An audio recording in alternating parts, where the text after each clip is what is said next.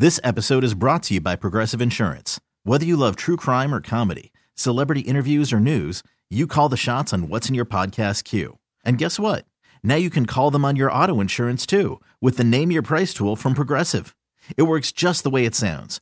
You tell Progressive how much you want to pay for car insurance, and they'll show you coverage options that fit your budget.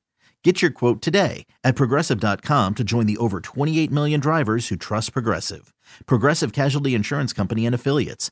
Price and coverage match limited by state law. Nerds. Today's episode is sponsored by NerdWallet's Smart Money Podcast. Ready to expand your financial game? NerdWallet can coach you on smart strategies like choosing investments, finding your next credit card, and setting a budget that works for you. Score major points towards your summer vacation by learning expert tips for choosing a high-yield savings account and how to build wealth by investing in index funds. Slide into summer with smarter decisions in 2024. Follow NerdWallet's Smart Money Podcast on your favorite podcast app. Future you will thank you.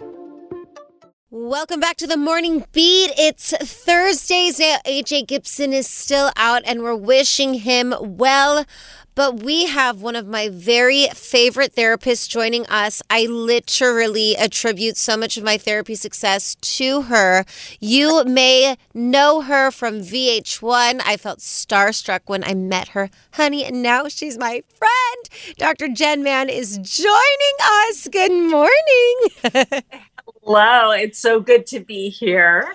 I love when you're here, and I feel so excited because I feel like there's so many topics that need to be covered that literally need so much therapist insight, including at the top of this hour, this Amber Heard Johnny Depp case. And I don't want you to give your full expertise yet, but it's really crazy and bringing up the conversation that men can be victims as well. Yeah, we have a lot to talk about. We may have to turn off the music for the next few hours. There is so much. This trial is full of interesting topics to probe. And as you know, I actually started out my career working for the Los Angeles Commission on Assaults Against Women as a rape and domestic violence counselor.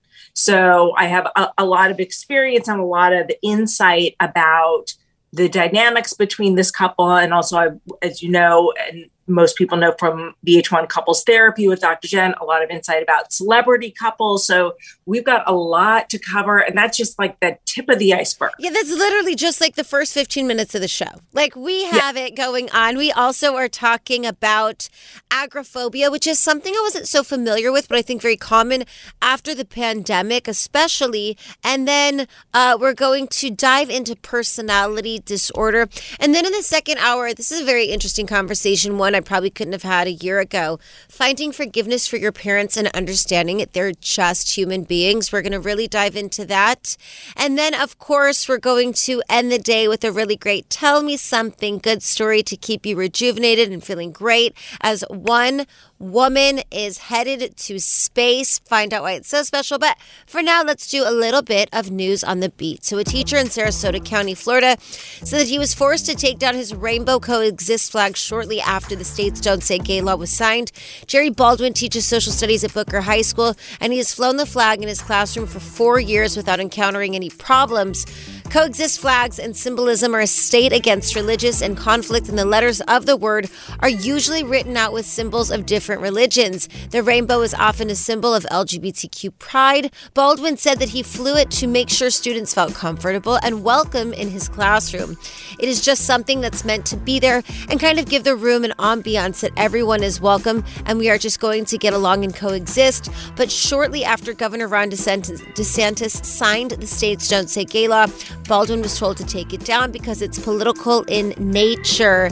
The Don't Say Gay law bans discussions of sexual orientation and gender identity in younger grades and requires them to be developmentally appropriate in other grades. Those terms aren't really defined in the vague law that empowers parents to sue if they feel that the law was violated. All right, let's get into a little bit of weather. It's going to be a high of 66 in LA today, 85 in Vegas, 88 in Palm Springs, 84 in Houston, 60 in San Francisco, 45 in Cleveland, 90 in La Quinta, and 84 in Dallas. Now, before Dr. Jenn gives a really fabulous vibe of the day, I do want to remind you something so fun is happening. Channel Q presents our second annual Divas in the Desert, starring the Tell It To My Heart diva, the one and only Taylor Dane, Thursday, May 19th, 7 to 10 p.m. at the Morongo Casino Resort and Spa. Divas in the Desert is our fundraising event benefiting DAP Health in the Coachella Valley LGBTQ Center. It's going to be so much fun. Rosemary Galore and friends will be joining us for a fun drag show, plus I'll be performing some new songs off my upcoming album. And then, of course, capping the night will be our special guest, Taylor Dane. Tickets are on sale now at Ticketmaster.com. Keep it tuned here for your chance to win your way in. Channel Q's Divas in the Desert, a fun night for a great cause. Now, Dr. Jenn, do you have a vibe for us? I do, but I'm very excited about Taylor Dane.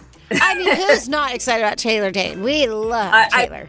Come on, like the 80s, my favorite music. I know. Here's my vibe of the day, and I know, Michaela, you are going to love this. Here is my vibe. Personal growth is misleading because it sounds like it's going to be fun. But if we called it deliberately making yourself so uncomfortable, it'll feel like you're dying, nobody would do it. And we'd be totally, well, I don't think I can say this word on the radio, but you can imagine. Yeah, we'd be totally messed up. Yeah.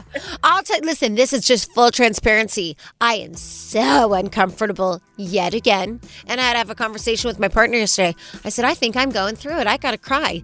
And she goes, okay, well, are you okay? And I was like, yeah, no, I'm fine. There's a lot of uncomfortable growth happening and I need to cry about it. And she was like, okay, great, cry. It's rough. They don't tell you the harder parts. All right. Right? And you know, I think that a lot of the time we want to stay in our comfort zone and we want to avoid stuff, and we can avoid it really easily in this culture by looking at our phone, by turning on the TV, by working, by drinking, by smoking, there's just a lot of options we have that allow us to avoid our feelings and doing the work. And it's tough and it's painful when you're doing it. It absolutely is, but I will say, take it from me, it's so much better on the other side. All right, coming up, the Amber Heard Johnny Depp case shows men can be victims. So how do you know if you're in a toxic relationship? We discuss with Dr. Jenn Mann coming up in 7 minutes. The Morning Beat, Channel Q.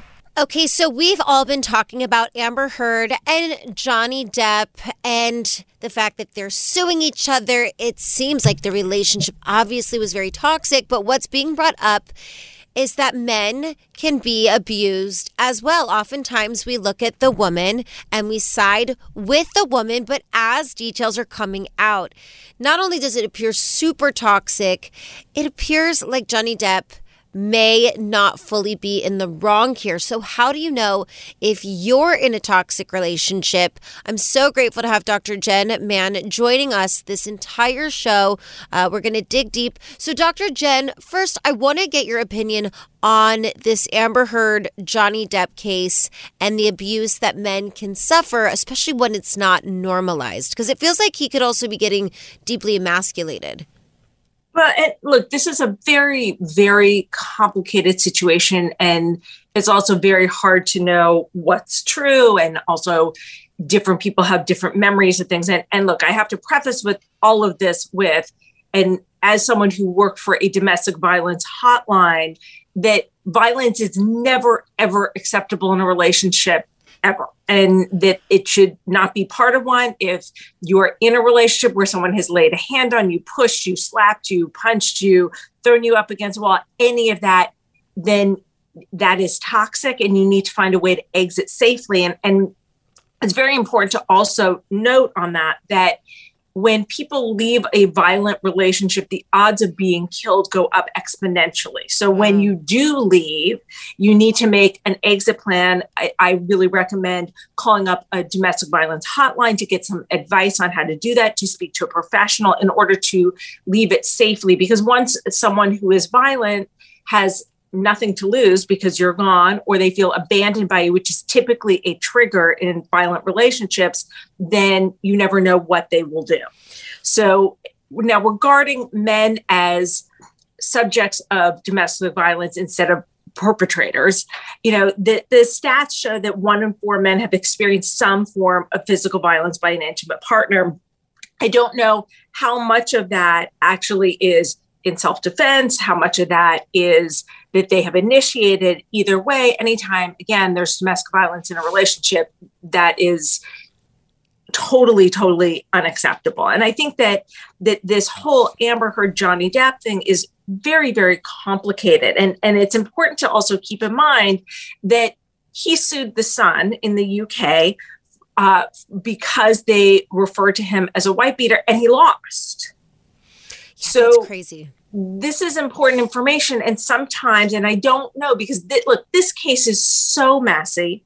And what we have seen so far is a horrific accounting of a very volatile, very sick relationship between two people who cross lines that never, ever should have been crossed. These people should have never been together. And once they were together and things started to go so horribly awry, this should have ended a long, long time ago. Well, Dr. Jenn, I want to take this to our listeners now. I know that you wrote this brilliant article talking about what you should look for to see if you're in a toxic relationship. So there are 3 tips that you gave that I think our listeners should know. So can we start with some of those on how to find out if you possibly are in a toxic relationship? And look, I gave 12 tips in the article, but I'm going to give 3 just off the bat, three biggies. The first is addiction or compulsive behavior and an unwillingness to get help. Look, I think that when someone is clean and sober, working a 12-step program, that makes for a great partner, because that's someone who is really working on themselves, who has a support system, who's accountable. But when there is addiction or compulsivity, emotional intimacy just can't exist, and it tends to be a much more volatile relationship. The second is a lack of character. You can teach relationship skills, or I, as a therapist, can teach relationship skills to people, but you just can't teach character. And having a moral compass is not something that you can make someone do. They either have it or they don't. And when you are dealing with a full-grown adult partner, you should not have to teach impulse control, integrity, kindness, or compassion. That if your partner does not have that already, you just can't teach that to them. And then third, especially in light of Amber Heard and Johnny Depp, abuse. Any abuse, whether it's physical, emotional, sexual, is just totally unacceptable in a relationship. If your partner has hit you once, there's always the possibility that they will do it again, and you'll never be free to be totally honest with the partner again. If you suspect that you're in danger, do not pass go. Don't attempt to diagnose your relationship. Just prioritize getting out and being safe. Absolutely your number one priority. And it's just totally unacceptable in a relationship. Dr. Jenn, you're so amazing. With just a minute left, I want to sort of focus on same-sex relationships. Oftentimes, if a girl hits another girl, is that still domestic abuse as opposed to hetero relationships? Oftentimes, It's looked at as not. Yes, 100%. And I agree with you. And I see too many times where in same-sex relationships, somehow it's justified because, well, we're physically equal. Like, right. Well, we're both as strong, we're both the same height, we're both the same gender. It does not matter what the gender is of each of the people. Violence is unacceptable. Pushing, shoving, hitting, slapping, strangling, no one should ever lay hands on anyone. Dr. Jenn Mann, you're so wonderful. Thank you for those amazing tips. Now, coming up, Kim Basinger is opening up about living with crippling agoraphobia. Is this more common now since the lockdown and something you could be suffering from? We'll discuss together next. This episode is brought to you by Progressive Insurance. Whether you love true crime or comedy, celebrity interviews or news, you call the shots on what's in your podcast queue. And guess what? Now you can call them on your auto insurance too with the Name Your Price tool from Progressive. It works just the way it sounds. You tell Progressive how much you want to pay for car insurance, and they'll show you coverage options that fit your budget. Get your quote today at Progressive.com to join the over 28 million drivers who trust Progressive. Progressive Casualty Insurance Company and Affiliates. Price and coverage match limited by state law. Nerds. Today's episode is sponsored by NerdWallet's Smart Money Podcast. Ready to expand your financial game? NerdWallet can coach you on smart strategies like choosing investments, finding your next credit card, and setting a budget that works for you. Score major points towards your summer vacation by learning expert tips for choosing a high-yield savings account and how to build wealth by investing in index funds. Slide into summer with smarter decisions in 2024. Follow NerdWallet's Smart Money Podcast on your favorite podcast app. Future you will thank you. TuneIn is the audio platform with something for everyone. News. In order to secure convictions in a court of law, it is essential that we conclusively. Sports. Shot clock at 4. Doncic. The step back 3. You bet. Music. You set my world on fire. Yes, and even podcasts. Whatever you love, hear it right here on TuneIn. Go to TuneIn.com or download the TuneIn app to start listening. The Morning Beat with AJ Gibson and Michaela Gordon. Channel Q. Okay, so the love I had for LA Confidential, I saw the movie in theaters with my grandma. I was probably 9 years old and it was very inappropriate, but I thought Kim Basinger was so beautiful and elegant. I adored her, and it turns out that there's a reason why we haven't seen her for the past 14 years. In an interview she did with Red Table Talk coming out soon, she talks about a crippling fear of leaving her home. Take a listen. I wouldn't leave the house. I would no longer go to dinner. And it's really horrible to feel that it won as really fiercely as I did during those years, right. And not know what it was. It's like something just completely shuts down within you, and you have to relearn everything. Yeah, yeah. I had to relearn to drive.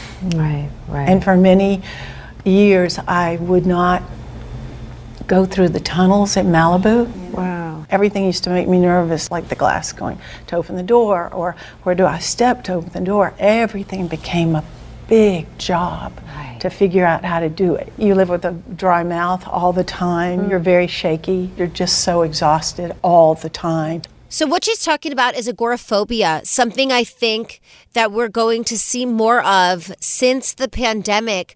I wasn't exactly sure what it was or so familiar. So I'm so happy that Dr. Jenn, you're on. Now, you were on Good Morning America yesterday talking about agoraphobia. So what do we need to know, and how do we know if we're suffering, and if it's not just anxiety that we're dealing with? Absolutely. Well, first of all, like you said, I'm seeing more and more people since the pandemic hit and since we have been in lockdown who are developing agoraphobia. And what agoraphobia is, at the base of it, it is an anxiety disorder. And people who are suffering from it, they are afraid, they avoid places or situations that might cause them to panic, to feel trapped, to feel helpless or embarrassed. And if you're someone who hasn't been through this and you're unfamiliar with it, what is there to be afraid of? Why would you feel trapped? Well, some of the common fears are things like public transportation, open areas, enclosed spaces, standing on line, being in a crowd, like anything from if you live in New York and you're taking the subway, or even just leaving the house can be incredibly fearful and anxiety provoking. And one of the things that makes it worse is that the panic attacks oftentimes lead to more panic attacks because people have one and then they become so scared they're going to have another that it actually creates another panic attack, just the anxiety that it could happen again. And a lot of the time people don't realize that this typically starts in the late teens, early 20s, but most often before the age of 35, more common in women than in men, but men can get it as well. And the thing that's even more important than any of that is that it's treatable, that the combination of therapy and oftentimes medication, but not even necessarily, sometimes just therapy alone can do it, but therapy and medication can be incredibly, incredibly effective. I think it's interesting that you said that women 35 and older could get it, because I'm 34 and I always think like I'm so young. And then 35, you're like, oh, wow, like this really is happening. So if you feel like this is something that you're suffering from, because I will say when I was 19, there was a moment where I refused to leave the house. I wouldn't drive. I physically couldn't get myself to do just very minimal basic things. It did end up going away, or I just shoved it down and it's more trauma I'm working through in therapy. Nobody knows. And so, so what are the steps you should take if it's something you're concerned about? Get therapy. That's the most important thing. And sometimes people say, well, I can't afford therapy. But what most people don't realize is that everyone can afford therapy, and here's why. In order to become a therapist, all therapists have to do 3,000 hours under supervision where they don't get paid. So there are mental health clinics all around this country where you can be seen based on your ability to pay. And sometimes that's $1 or sometimes it's $20, but it is available to people. Now, granted, right now, there are a lot of waiting lists for therapy since the pandemic has hit. Mental health for most people has really crashed, but there are opportunities to get help and to get it at a low cost. Look, agoraphobia is an anxiety disorder and it's very, very treatable. So if you're struggling with this, get help. Get help. And like Dr. Jenn said, if you feel like you can't afford it, you can. I often run into that. My therapist that I see said, instead of dealing with other people's drama in a very kind way, just say, oh, what does your therapist say? Or, oh, you should go to therapy. And when I do, I met a lot. That. Isn't that great? I don't have to deal with anything anymore. I'm like, I don't know, what does your therapist say? But a lot of people meet me with, well, it's too expensive. Well, I don't know where to go. So I love that. Maybe we could take those resources, Vanessa, put them on the website and on our social media so people can go if they need that. Now, coming up, Amber Heard is being diagnosed with borderline personality disorder. But what does that mean? And is it more common? Again, Dr. Jenn Mann has all the answers and what's poppin'. The Morning Beat, Channel Q. Okay, so if you just missed our segment, we talked about agoraphobia, which is treatable, but something that people need to be more aware about.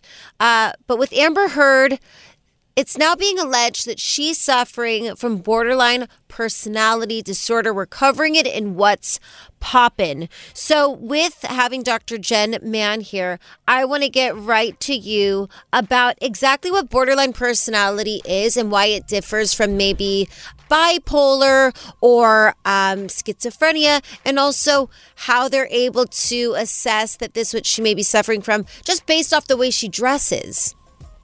Okay, so there are a few things that people need to know about borderline personality disorder. There are about 9 traits that are looked at in the DSM, the Diagnostic and Statistical Manual. And you don't have to have all of them. I think it's something like 5 or 6 out of the 9. But here's what they are. Frantic efforts to avoid real or imagined abandonment by people that you love.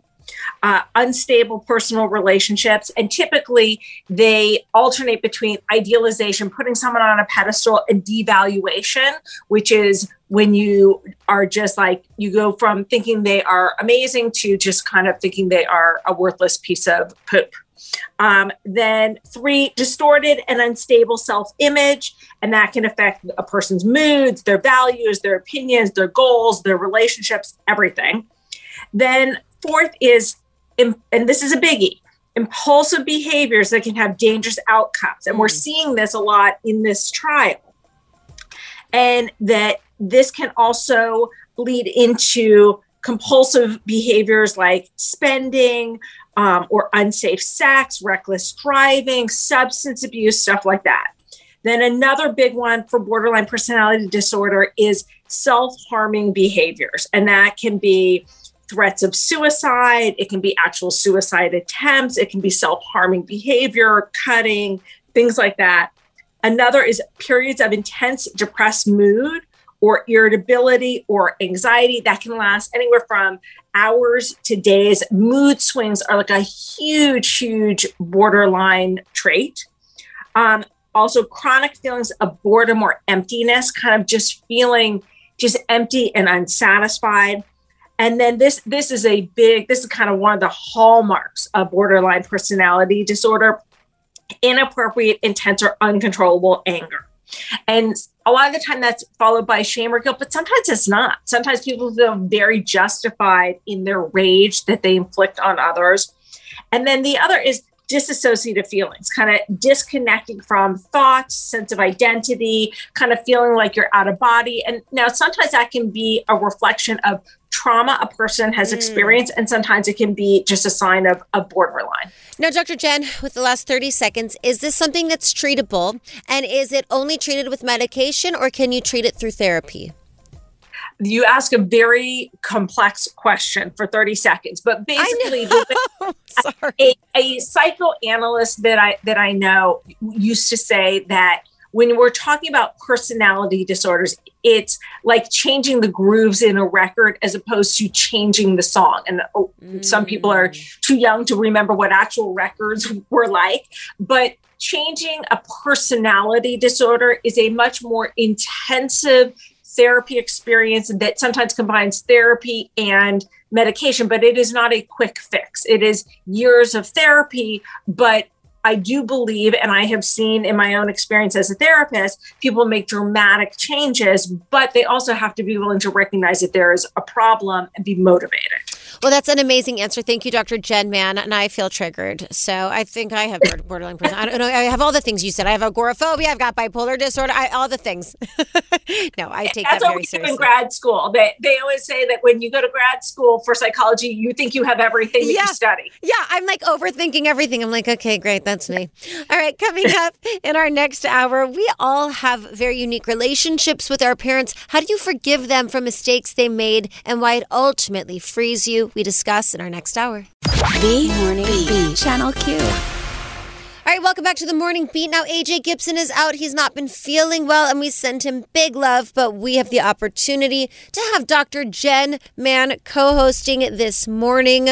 You probably remember her from VH1. I know that I do because I was very starstruck, and now I get to call her my friend. I'm so thankful for it, but I will say this hour we're having a really important conversation about finding forgiveness for your parents and truly understanding they're human. When I first met you, I think we talked in depth about the relationship that I had with my parents, and you met me with so much empathy and understanding and no judgment and validation. And I feel like that's what kick-started the opportunity for me to find forgiveness. And to be honest, I finally texted my mom last week, and we're starting slow, but it seems like there is room for forgiveness.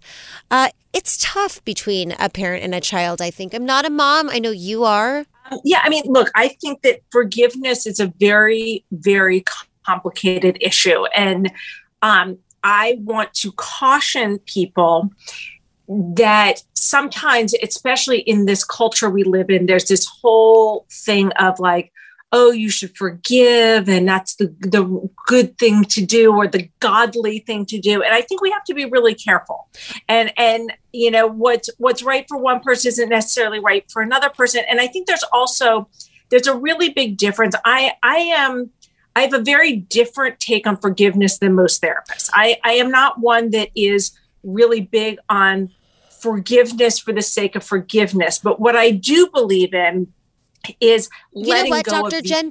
I want you to hold off because I don't want our listeners to hear all the goods yet, because we're going to talk about this in a full segment. And I agree with you. I think your take is different than other therapists that I've heard from. But your take, I feel like ultimately made me feel so free. So we're going to talk about that, the words that you gave me. And also when it comes to your parents, we're also going to be discussing a man falling in love with a hologram. Now, although unconventional, it might make sense. And then, of course, we're talking what's poppin'. Jada Pinkett Smith admits she's suffering from anxiety.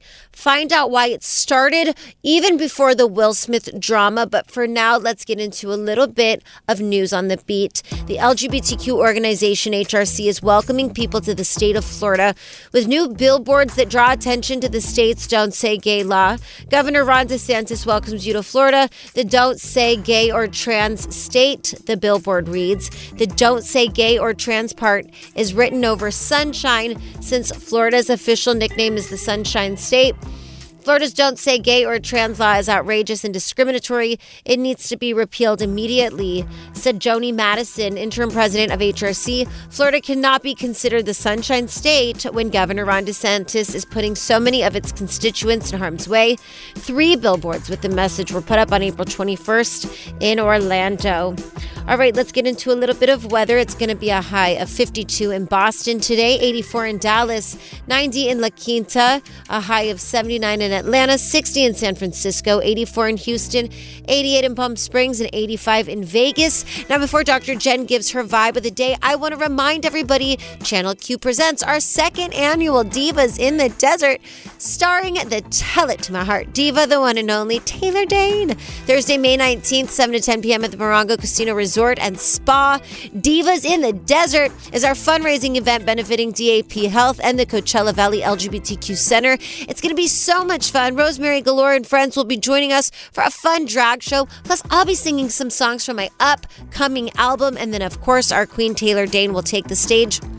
Now, tickets are on sale at Ticketmaster.com. Keep it tuned here for your chance to win your way in. Channel Q's Divas in the Desert, a fun night for a great cause. Now, Dr. Jenn, give us a vibe of the day. Straight from my Instagram, you can't change someone who doesn't see an issue in their actions. Oy, that's a tough one. Well, sometimes that's what it is with our parents. Yep. So true. So true. So we're going to talk about it, finding forgiveness for your parents, even if they don't see what they did was wrong and why it ultimately frees you. We'll have that discussion in 7 minutes.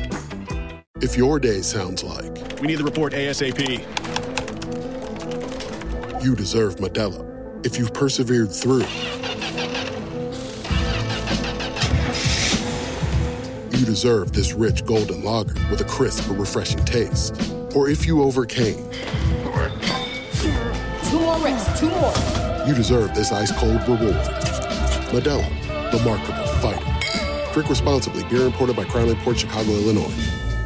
We really need new phones. T-Mobile will cover the cost of 4 amazing new iPhone 15s, and each line is only $25 a month. New iPhone 15s? It's better over here. Only at T-Mobile, get 4 iPhone 15s on us and 4 lines for $25 per line per month with eligible trade-in when you switch. Minimum of 4 lines for $25 per line per month with autopay discount using debit or bank account. $5 more per line without autopay, plus taxes and fees. Phone fee at 24 monthly bill credits for well-qualified customers. Contact us before canceling account to continue bill credits or credit stop and balance on required finance agreement due. $35 per line connection charge applies. See T-Mobile.com. It's one thing falling in love with a house, and quite another navigating the world of negotiating, mortgage lenders, and finding the budget that works best for you. Guidance from an agent who's a Realtor can make all the difference, because that's who we are. Realtors are members of the National Association of Realtors. The Morning Beat with AJ and Michaela, Channel Q.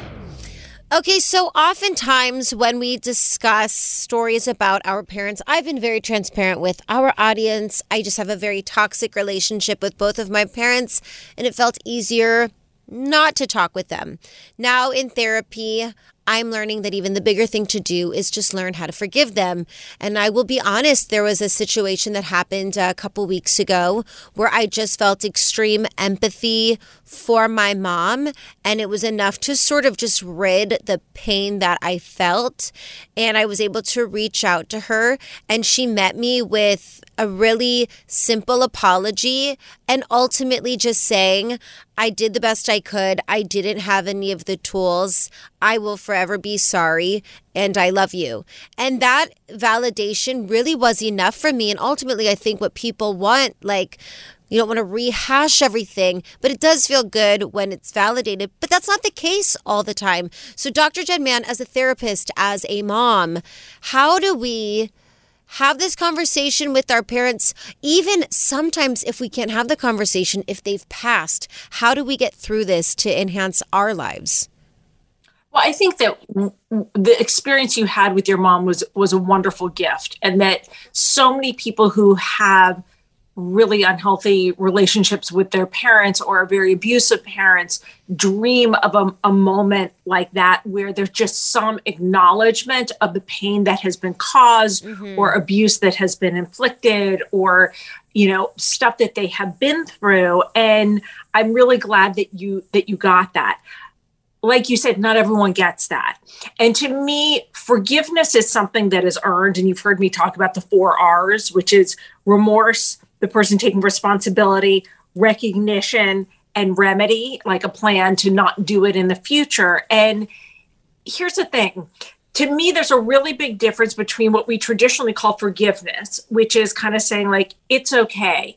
We're resolved. I've let go of it. I forgive you for that behavior. It's all right. And then to me, there's a whole other category, which is letting go of the anger. And I don't think you have to kind of forgive someone in the traditional sense of forgiveness in order to let go of the anger. I think that coming to the understanding on your own of, hey, this wasn't about me. This is about that other person's pathology. This is about their issues. And I think that one of the toughest things about letting go of childhood pain when it comes to a parent is that children are what we call egocentric. And that's not narcissism. Egocentric means that kids think that everything that happens in their childhood is about them.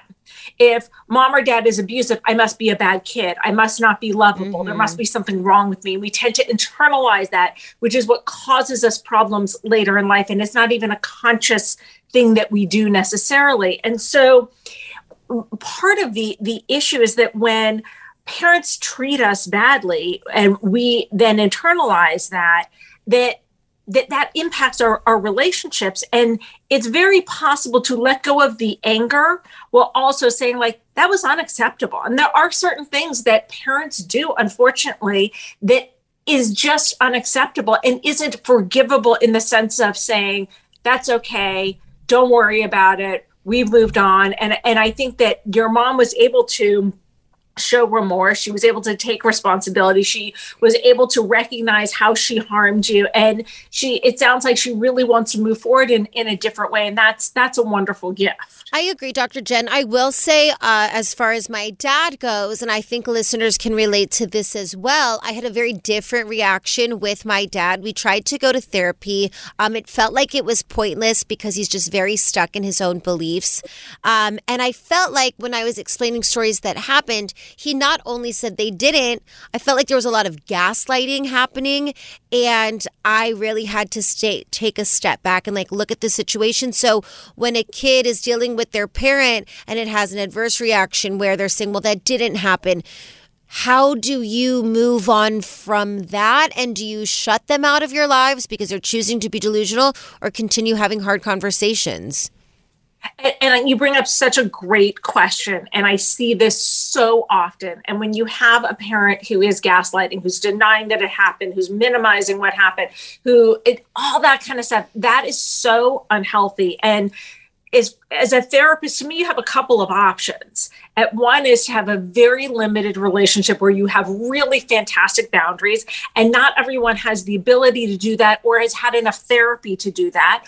Or sometimes the best thing is to not have a relationship with that person. If someone can't even acknowledge in any way, shape, or form that they did you wrong, it's having a relationship with them is like an invitation for them to harm you more. Right. There needs to be a level of insight in order to not do further harm. And if the person that you have a relationship with who has historically done you harm can't even recognize, can't even say, yeah, you know what? I wish I had done this differently, or I don't blame you for being upset with me, or of course that caused you pain. If they can't even acknowledge it, they're just going to do it again. So it's not in your best interest to have a relationship, especially a relationship where your heart is open with a person like that. That's not good self-care. Now, with just about a minute left, I know a lot of people have had parents that have passed away before they were able to tell them that they were gay, or before they had an opportunity to make wrongs right. How does a person find forgiveness without the opportunity? Is it writing a letter? What are some tips? Well, I think that a combination of therapy, journaling, bibliotherapy, reading books about whatever is the issue, the core issue in the relationship, all that sort of stuff is really helpful. And ultimately, you have to make peace with the relationship. And a lot of the time, what happens is that as adults, we are able to kind of take a step back. And sometimes the death of a parent allows us to take that step back and go, oh, wait, they did the best that they could. They just kind of sucked. They just didn't have skills. They didn't have tools. They were pathological. And when we're able to recognize that the parents' abusive behavior was not a reflection of us as children or as human beings, but a reflection of them and their pathology, oftentimes that is what allows us to let go of some of the anger and the hatred that we can feel as a result of abuse that has been inflicted. Absolutely. Dr. Jenn Mann, thank you so much for having that conversation with us. Now, coming up, a man falls in love with a hologram. Although unconventional, find out why it might make sense. We discuss next. The Morning Beat with AJ and Michaela, Channel Q. Okay, so at first when I saw this story, I felt very judgmental, but I want to stay open-minded because it's my favorite thing about Dr. Jenn Mann. Fictosexual. If you've never heard of it, apparently a man wed a fictional computer-synthesized pop singer 4 years ago. She's not real, but his feelings are. But he's now saying he's unable to communicate with his wife, but he's still in love with her. Akiko Kondo was dating Hatsune Miku, depicted in pop culture as a 16-year-old with turquoise hair for a decade before they had an unofficial wedding ceremony in 2018. Kondo, one of many who identifies as fictosexual or someone who is sexually attracted to fictional characters, spent 2 million yen, or about $17,000 on the nuptials, but his family did not attend. Okay, so this is very interesting. My opinion is, if it's not harming anybody, it's really not my business. And the world can be harsh. If he's in love with this fictional character that probably doesn't give him a hard time about himself, it might be the easier way out. Do you know what I'm saying? But I want to come to you, Dr. Jenn. Like, she's nice to him. She doesn't say anything. You're like, there's no relationship conflict. Yeah, nothing. They see eye to eye. Exactly. She's just a hologram, basically. Or in part of the article, they talk about how once the hologram, I guess the company that created the hologram changed some of their technology. And so he was no longer able to communicate with her. So then he was walking around with a stuffed doll of her. And look, here's what I'm going to say. And look, obviously we're on the radio talking about it. So it's our job to analyze it. And I like to go deep. My take on this is that this is someone who has some serious issues about emotional intimacy. And that this is really just a symptom of that problem, because he is having a relationship with someone who does not exist. That is his primary relationship, his primary attachment, and where his sexual energy is going. And the fact that he has a quote unquote wife that is not a real person, and that he feels this level of attachment. And it sounds like his other relationships are suffering as a result. He had this wedding, his family didn't attend, only kind of strangers who are into this fictosexual thing attended. To me, that really raises a question of, okay, who are his friends? What's his attachment style? What are his relationships like? How capable is he of having relationships with real live people? How capable is he of having a emotional relationship with a live human person that has flaws? And look, you and I, we could talk for hours about how difficult and challenging it can be to have relationships with real human beings who are flawed in their own way, and how much work we have to do on ourselves in order to have healthy relationships. And I think this is a guy who doesn't, at this stage in his life, have the stamina to do that kind of work. So it's easier to marry a fictional character that doesn't exist. I mean, listen, I had to have a really big conversation with Lisa yesterday, and I had to show up, and I couldn't rely on old behaviors. And at that point, I think I could have happily dated a fictional character than sit in the discomfort I was feeling. But I do. Oh, you girl. I was like, okay, Lisa, I gotta get it. I validate you. But it was a good conversation. But do you think that when people rely on these fictional characters, or I don't want to bring in Furbies or anything else, but like characters that just aren't real, Is it a sense of like maybe childhood trauma where they just were not accepted, loved, understood as a child? Or could this be like just a very functional thing where they're like, listen, 2020 happened. I hate everybody and I'm going to date fictional now because I feel that. I hear that. I don't think it's super functional. I'm not going to lie. I get we're not supposed to judge, but you know what? There's something that is very off to me about it. And this is a sign of an inability to attach and form meaningful relationships with live humans. And oftentimes that is a result of something that happened in childhood. And, you know, I would love to see this guy get some therapy. And I hope that he does, especially given that he is now married to a fictional character who, because of the technology having changed in the company that developed her, she can no longer speak. Not that she was really speaking with him anyway. It was IT. She had bad Wi-Fi. Yeah. Just kidding. I'm just kidding. Yeah, I'm just kidding. All right. Well, I hear that, and I agree with you. I don't want to judge. It's a little dysfunctional.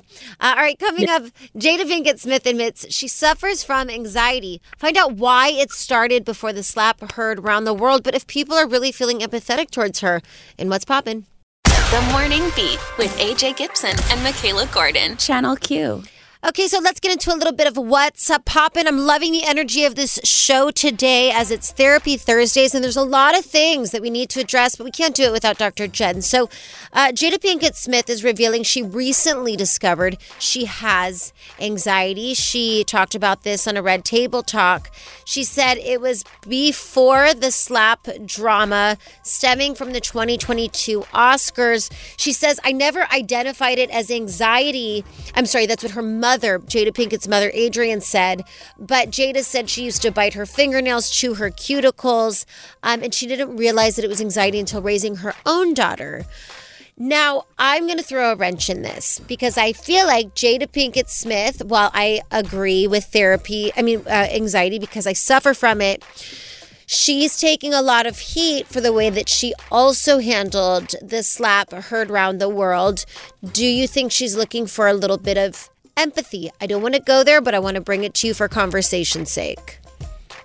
Well, I think also, to me, the other thing that was really revealing about this interview is that her daughter, Willa, was talking about some like pretty acute anxiety. Like she described like rolling on the floor and howling and like pain and like just like such terrible anxiety. And to me, that was kind of the bigger story right now. It seems like the focus is on Jada Pinkett Smith, but to me, it sounds like her daughter really suffered, and Jada's kind of saying, well, I suffer from anxiety, I bit my cuticles, and so I didn't really recognize, I didn't know what it was, but it sounds like her daughter had a pretty severe case of anxiety. And to me, that's almost the bigger story in this. You know, just from your perspective, I feel like Jada Pinkett Smith, I just don't like the way that she handled it. And then with Will Smith, and looking back at photos and just looking back at body language and looking back at things that she said, and then really kind of feeling like she's taking this moment away from her child who's suffering from severe anxiety, whether she means to or not. It's interesting that she holds this Red Table Talk where it's like open discussion, wokeness, really going there. But if she sort of also feels like kind of narcissistic.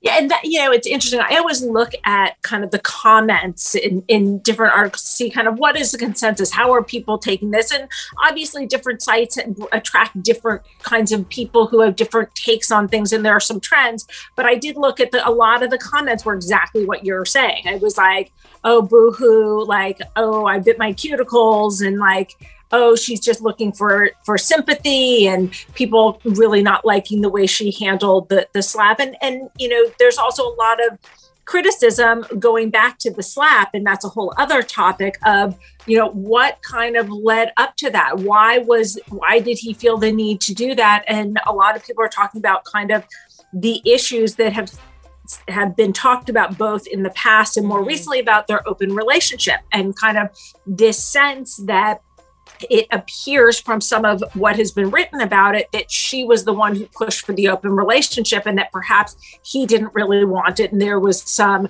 resentment in the family. And when they had the whole red table talk where she talked about the affair, I mean, I guess it's not really an affair because it was an open relationship, but it was clear when she talked about the sexual dalliance that she had with one of her kids' adult friends, that there was clearly some hurt feelings from Will Smith. Yeah. That he was clearly unresolved about it. And, look, I think it's a very interesting dynamic. We could spend 3 hours I know. talking about I'm like, listen, we'll take it into the next segment. I love it. I think your perspective is so amazing, and it's always nice to have a therapist really join this conversation. But one thing that we want to talk about in the next hour is heterophobia real, and is it something you may suffer from even subconsciously? We're going to talk in depth in the next hour. The Morning Beat, Channel Q. Welcome back to the Morning Beat. It's Therapy Thursdays, and AJ Gibson is out. He's not feeling so good. We sent him love, but we've got my girl, Dr. Jenn Mann, joining us. You may remember her from VH1. She gives some of the best advice and really has been for the community before I think it was a trend or cool. I mean, really showing up for us, and for that, we're so grateful. We're having a very interesting conversation this hour, talking about heterophobia and if it's real. Are the straights feeling left out, or are the gays being heterophobic? Dr. Jenn and I feel like are vibing the same way, but we're going to have a specialist on this, Associate Professor of History, join us to talk about what this article means. Also, if you've missed any conversations that we've had about agoraphobia today or forgiving your parents, it was a really insightful show. So I recommend going to WeAreChannelQ.com, download our podcast. So for now, let's do a little news on the beat. A teacher in Sarasota County, Florida, said that he was forced to take down his rainbow coexist flag shortly after the state's Don't Say Gay law was signed. Jeremy Baldwin teaches social studies at Booker High School, and he has flown the flag in his classroom for 4 years without encountering any problems. Coexist flags and symbolism are a statement against religious conflict, and the letters of the word are usually written out with the symbols of different religions. The rainbow is often a symbol of LGBTQ pride. Baldwin said that he flew it to make sure students feel comfortable and welcome in his classroom. Is it just something that's meant to be there and kind of give the room an ambiance that everyone is welcome and we are just going to get along and coexist, he said. But shortly after Governor Ron DeSantis signed the state's Don't Say Gay law, Baldwin was told to take it down because it's political in nature. The Don't Say Gay law bans discussions of sexual orientation and gender identity in younger grades and requires them to be developmentally appropriate in order grades. Those terms aren't really defined in the vague law that empowers parents to sue if they feel that the law was violated. All right, let's get into a little bit of weather. It's going to be a high of 84 in Vegas, 88 in Palm Springs, 83 in Houston, 59 in San Francisco, 45 in Cleveland, 90 in La Quinta, 84 in Dallas, and 52 in Boston. Now, before Dr. Jenn hits us with the vibe, I want to remind you the party is just starting this summer. Channel Q presents our second annual Divas in the Desert, starring the Tell It to My Heart diva, the one and only Taylor Dane, Thursday, May 19th, 7 to 10 p.m. at the Morongo Casino Resort and Spa. Divas in the Desert is our fundraising event benefiting DAP Health and the Coachella Valley LGBTQ Center. So much fun. Rosemary Galore and friends will be joining us for a fun drag show. Plus, I'll be singing some songs from my upcoming album. And then we'll end the night with a special performance by Taylor Dane. Tickets are on sale now at Ticketmaster.com. Keep it tuned here for your chance to win your way in. Channel Q's Divas in the Desert, a fun night for a great cause. Now, Dr. Jenn, give us a vibe of the day. Okay, my vibe of the day, straight from my Instagram, is sometimes the things that break your heart end up fixing your vision. Oh, I love that. A more positive outlook on heartbreak. So true. Love that. So true. And it applies to not just romantic relationships, but like friendships and family and conflicts and everything. I think that a lot of the time our pain opens our eyes to things that we needed to see anyway. I love that. All right, coming up, is heterophobia real, and is it something you may suffer from? Associate Professor of History joins us to discuss in 7 minutes. The Morning Beat with AJ and Michaela. Channel Q. Okay, so this is a fascinating conversation that I'm so happy to have with Dr. Jenn Mann. We're talking heterophobia, and is it real? We're joined with Rebecca L. Davis, Associate Professor of History at the University of Delaware, who writes and teaches about the histories of sexuality, gender, religion, and American culture. She's the producer of the Sexing History podcast. And according to this article, it's something that I was completely unaware of. Heterophobia being something that sort of feels similar to like all lives matter. And we're like, no, Black lives matter because they need equality. The straights are feeling bad about themselves. Talk to us about what heterophobia is. Hi, thanks for having me on to talk about this. Yeah. So like you, I had never heard the term until I was actually at a job interview. I gave a talk and there was a Q&A session. And based on what my research was on, someone, a member, it was for a job at a history department, and a member of the department, a professor asked, was my work an example of heterophobia? Was I heterophobic?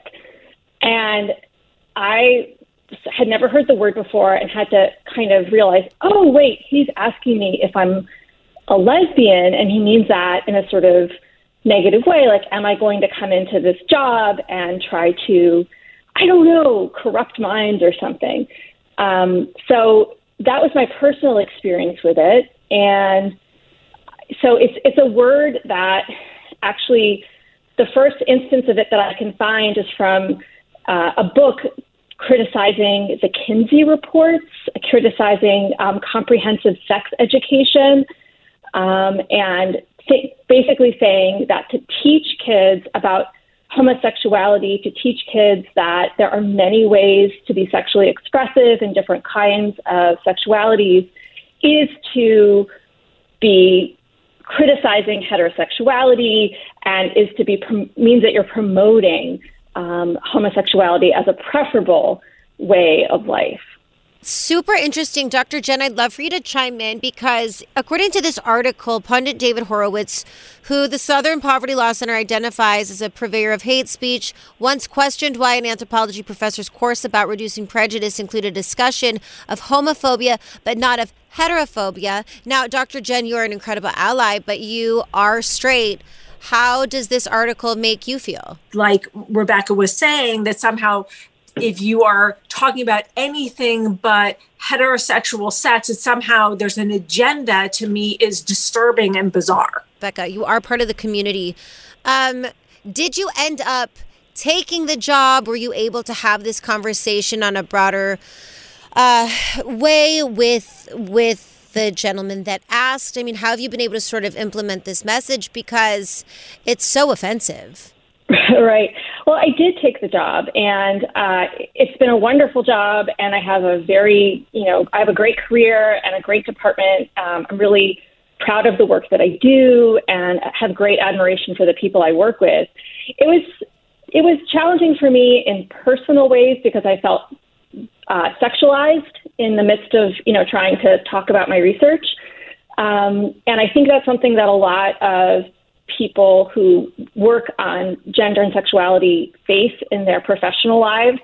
But what I've been able to do, which feels great and I think is so important, is teach classes, especially for undergraduates, on the history of sexuality, where I really get to show them that the honest truth is that there's incredible diversity. The honest truth is that people have been expressing gender and sexuality and desires and identities so many different ways across time. And so that this idea that there is a tradition or a norm that we have to get back to is a fantasy. And it's great to be able to share that message with students. I never really had a conversation with that particular guy who asked the question. It didn't seem like it would really get me anywhere. Mm-hmm. But I think that what it reminds me so much of is the way that a lot of the people who are complaining about so-called critical race theory, which really means just teaching U.S. history, mm-hmm. Are the same people who want to ban books about LGBTQ mm-hmm. characters. And so a lot of this, like heterophobia anybody who thinks they might think that it's a real concept should ask why the people who invented the term and promote the term are also very often like white supremacists. So there's a lot of, it's steeped in racism. It's steeped in this idea that if it's not white, cis, and straight, it's somehow a threat to everyone else. Absolutely. I feel like there's misogyny also tied in there by sexualizing you while you're just trying to talk. You know, we have a minute left. Dr. Jenn, can you talk about some of the PTSD that maybe could be, thank God that you, Rebecca, are speaking on this, but I feel that it does go into misogyny and how women deal in the workplace, just trying to get a job, to be stripped of that. I mean, it's totally uncalled for, and this hits so many levels that are inappropriate. And I think that Rebecca brings up such an important point about how so often women are sexualized, and how, look, who we're sleeping with, who we love, what we do in our personal time is really irrelevant when it comes to a job interview. And it's pretty amazing that she was asked that question in a job interview. And I think that there are a lot of people, and women in particular, but men as well, and non-binary people as well, who are asked questions that are clearly insinuating or blatantly asking about their sexual orientation or what their biases are. And I think that, you know, that it's out of line. That what Rebecca experienced was really out of line, but it speaks to kind of problems in our society in the bigger picture. Absolutely. Associate Professor of History at the University of Delaware, writer and teacher about the histories of sexuality, gender, religion, and American culture, Rebecca L. Davis, thank you so much for joining us, bringing this to our attention and to so many so that we can just continue fighting the good fight. Thank you so much for having me on your show. Absolutely. The Morning Beat, Channel Q. Okay, so I love that Ben Affleck and J-Lo were able to get back together. They seem really, really happy, and I love that for them. But I was talking to a friend of mine yesterday, and she said, girl, I know he's toxic, and I know it's not right, but I feel close to the moon when I'm with him. What should I do? And I said, leave, bitch. Do not go back to that ex. But unfortunately, they still do. So Dr. Jenn, why do people go back to their exes, and what are some questions they should be asking themselves before they do? You being an incredible therapist, you've covered this so many times. You actually have a list that people can be able to get if they want to look more in depth. But talk to us about the idea behind all this. Look, I think a lot of the time we return to what is familiar. Sometimes we should not return to the scene of the crime. And we also, sometimes we get lonely, and it's just easier to go back to that familiar person, the devil we know. Sometimes it's better than the devil we don't know. But it is typically not the best plan. And so here are some questions. If you're thinking about getting back with your ex, that you should ask for yourself. 1, why did you break up in the first place? 2, are you idealizing your former partner and or the relationship? 3, this is really important. What has changed that makes you think that things will be different this time around? Yeah, that's a tough one. 4, what has your former partner done to become a more capable partner since the breakup? And look, I would also encourage you to ask yourself the same question. What have you done to become more capable as a partner since the breakup? 5, if trust was broken on either end, can you rebuild it? And 6, are you both willing to do the work it takes to repair what didn't work before? And how will you make that work? Those are all really great questions. And of course, coming from you, it makes sense. But I feel like, is it an issue of people just not willing to be honest with themselves? Because if you sit somebody down, you say, answer these. I feel like just when I'm talking to friends, I'm met with, okay, fine, but I don't care.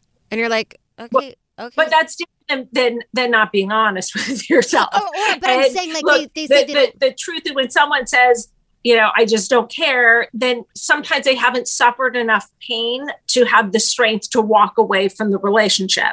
And all you can do is encourage them to get therapy, to explore what's going on. typically, what are you recreating from your childhood that you haven't worked through that you're doing in this relationship? Because that's what we tend to do over and over again. And when we're drawn to the same unhealthy relationship repeatedly, we have to look at what is going on with me? What is it about my history that makes me vulnerable to returning to something this unhealthy for me over and over again? Now, let's say that your relationship is fine. This will be the last question. Sometimes it's not always your ex-lover. Sometimes it's an ex-friend. Do the same rules apply? 100%. And I think that if you're going back to a friendship that was dysfunctional, painful, that didn't work for you in some way, again, you're probably recreating something from your childhood, but you need to ask yourself, why did you distance yourself from this friend? What is going to be different now? Has that person had therapy? Have you had therapy? Have you had a heart-to-heart talk where you really sat down and understood each other on a different level? Have you made boundaries with each other and really discuss what the behavior was that was upsetting or concerning to either one of you and how to make sure that it's not going to happen again? I love that. Dr. Jenn Mann, you're so wonderful. But speaking of dysfunction and exes, one ex served his soon-to-be ex-wife with legal docs while she was on stage giving a speech. And we've got all the details. How would you handle it? Coming up in What's Poppin'. The Morning Beat, Channel Q. Okay, listen, I feel like so many of the conversations we had today could really benefit from my co-host and American psychotherapist, Dr. Jenn Mann's book, The Relationship Fix, honey, because I read it and then I made Lisa read it and we were thriving. And I feel like that's what should be happening in What's Poppin'. Olivia Wilde was in Vegas at Caesar's Palace pushing her new film that she's directing with Harry Styles in it. And as she was up there looking like a goddess, a mystery envelope from a mystery man was placed on the stage and slid to her. The person was unidentified, but she picked up the envelope and asked, "Is this for me?" It turns out it was. Deadline is reporting that the mystery envelope, which was marked personal and confidential, held custody papers from actor Jason Sudeikis, Wilde's ex-boyfriend and the father of her 2 children. Now, despite the awkward situation, witnesses said Wilde handled the situation like a pro, continued to talk up her film to the audience, which was mostly theater exhibitors. Now, Jason Sudeikis is saying that's not how he intended it to go down, that it was the delivery service's fault. This feels so problematic and strange to me, Dr. Jenn.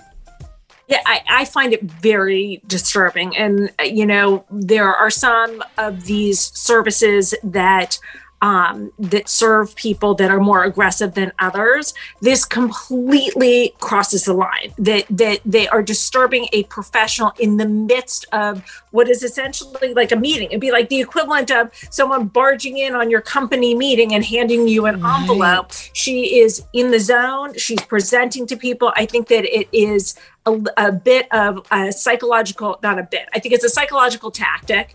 And I find it hard to believe that a service would do this unless they were instructed to do it. I would expect them to serve her when she walked off the stage. Here, you've been served. Okay, fine. Right. But it's amazing that as a mom and a professional that she was able to stay so composed and keep going on with her job. She's clearly a true professional, and it's quite stunning. Absolutely. I totally agree. Although it felt so problematic, kudos to Olivia Wilde. This is the first film that she's directed, which is such an honor. She is should be so proud, like you said, being a mother and a woman in business, a woman in film. And honestly, this made Jason look so bad. You had a great suggestion. We're actually going to reach out to a delivery service either for tomorrow's show or Monday's show to discuss what is the protocol.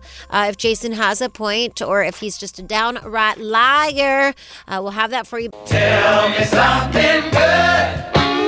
All right, so we always like to end the show on a very positive note, and this story is really, really fabulous. NASA astronaut Jessica Watkins is on her way to the International Space Station for a historic debut space flight. Watkins, who's 33, will become the first Black woman to embark on a long-duration mission at the space station, where she will live and conduct research in the microgravity laboratory as it orbits the Earth. She will also become the first Black woman to do a spacewalk. Her trailblazing journey makes Watkins only the 5th Black female astronaut to go to space. Mae Jemison was the first in 1992. Now, this is an amazing story, and I love it. It's also crazy to think that in 2022, only 5 Black female astronauts have headed to space. But, I mean, this is the representation that is due, and this is such an exciting moment for her. 33 is so young to be making this type of history. So I think it's incredible. Now, Dr. Jenn, do you have a little sweet story for us? I do. And this is a very sweet story about a person who came out as trans to their mom. And their mom's reactions is so sweet. And there's a little screenshot in the story about between the mother and adult child. And so the adult child says, the mom says, I like it. It'll take a bit to about their new name. I like it. It'll take a bit to adjust to the new name. Glad you stayed Irish, LOL. And then the adult child says, thanks for being chill. And then the mom says, I just love you, babe. Whatever makes you feel like you makes me happy. Because that's all I want for you kids is what makes you happy. You have to live in that skin and it should feel like home. I love that. A mother's love. Yes. I adored that. Well, a big thank you to Dr. Jenn Mann. We actually talked about parents and your relationships with them. And so if you missed any of our conversations, you can always head on over to WeAreChannelQ.com where we turn into a podcast. Now, please stick around for 3 hours of curated music just for you. And then, of course, Shira and Ryan's Let's Go There. And then finish your night off with Dr. Chris's Love Line. Tomorrow's Friday, and we'll see you then. This episode is brought to you by Progressive Insurance. Whether you love true crime or comedy, celebrity interviews or news, you call the shots on what's in your podcast queue. And guess what? Now you can call them on your auto insurance too with the Name Your Price tool from Progressive. It works just the way it sounds. You tell Progressive how much you want to pay for car insurance, and they'll show you coverage options that fit your budget. Get your quote today at Progressive.com to join the over 28 million drivers who trust Progressive. Progressive Casualty Insurance Company and Affiliates. Price and coverage match limited by state law. TuneIn is the audio platform with something for everyone. News. In order to secure convictions in a court of law, it is essential that we conclusively. Sports. Shot clock at 4. Doncic. The step back 3. You bet.